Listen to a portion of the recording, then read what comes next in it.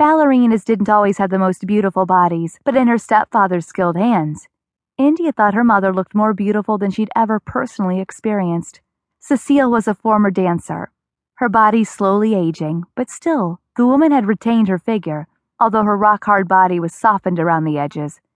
India, on the other hand, had built a modern dancer's body on a well-muscled, proportional, solid frame. But that wasn't the only contrast between mother and daughter. They were night and day. Cecile sported light blonde hair with white, powdery skin and bright blue eyes. India's dark hair was a long chestnut, her skin a healthy tan, her eyes a rich coffee color.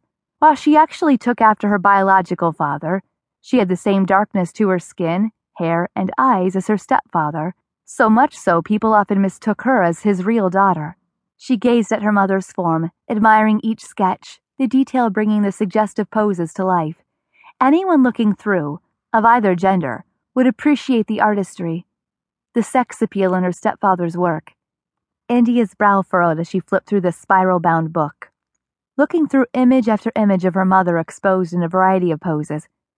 It happened gradually, but India realized that the further she got, the more clothes her mother had on.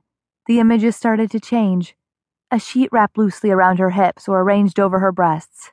Still arousing, always beautiful, but by the time India had gotten halfway through the book, her mother was posing completely clothed.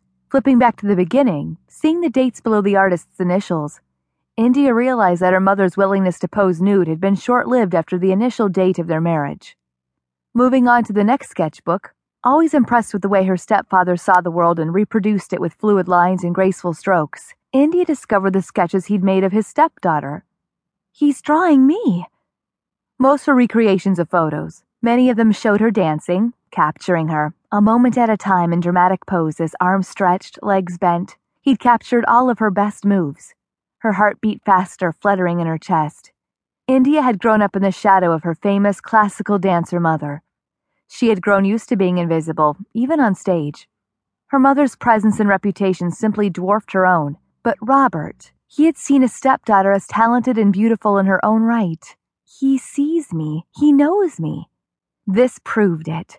It showed on every page, and she flipped through, breath coming faster with the realization. As she got toward the end of the sketchbook, the drawings changed. In many of these, her eyes were closed in a peaceful state of slumber. In one, she was curled up on the couch, a bowl of popcorn beside her, where she'd fallen asleep watching a movie. He'd been watching her? Sketching her? The thought made her tingle with feeling.